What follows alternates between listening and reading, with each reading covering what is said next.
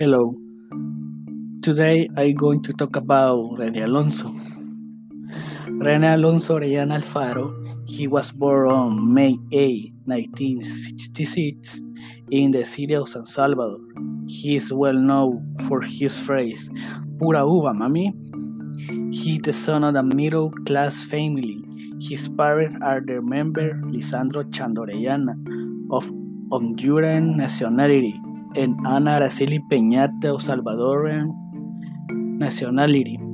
René Alonso took his first step in the artist environment at the age of 5 years, appearing on several occasions in the Sunday program Jardín Infantil with the remembered Tío Periquito, demonstrating through singing an exceptional artistic disposition. As a teenager, at the age of 17, he was part of the international group Espíritu Libre, standing out in the area of percussion and being part of the front line as vocalist. After 8 years being part of this group, his personality and charisma has already captured the attention of the public. Deciding to form his own group in 1988 called René Alonso y su Banda Láser.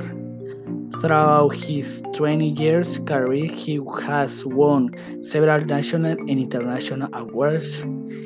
His biggest hit, La Chica de Humo, became a massive success with which hundreds of thousands of fans identified themselves in his concert, in his national and international tours, being today recognized as the greatest exponent of chunchaca music in Central America.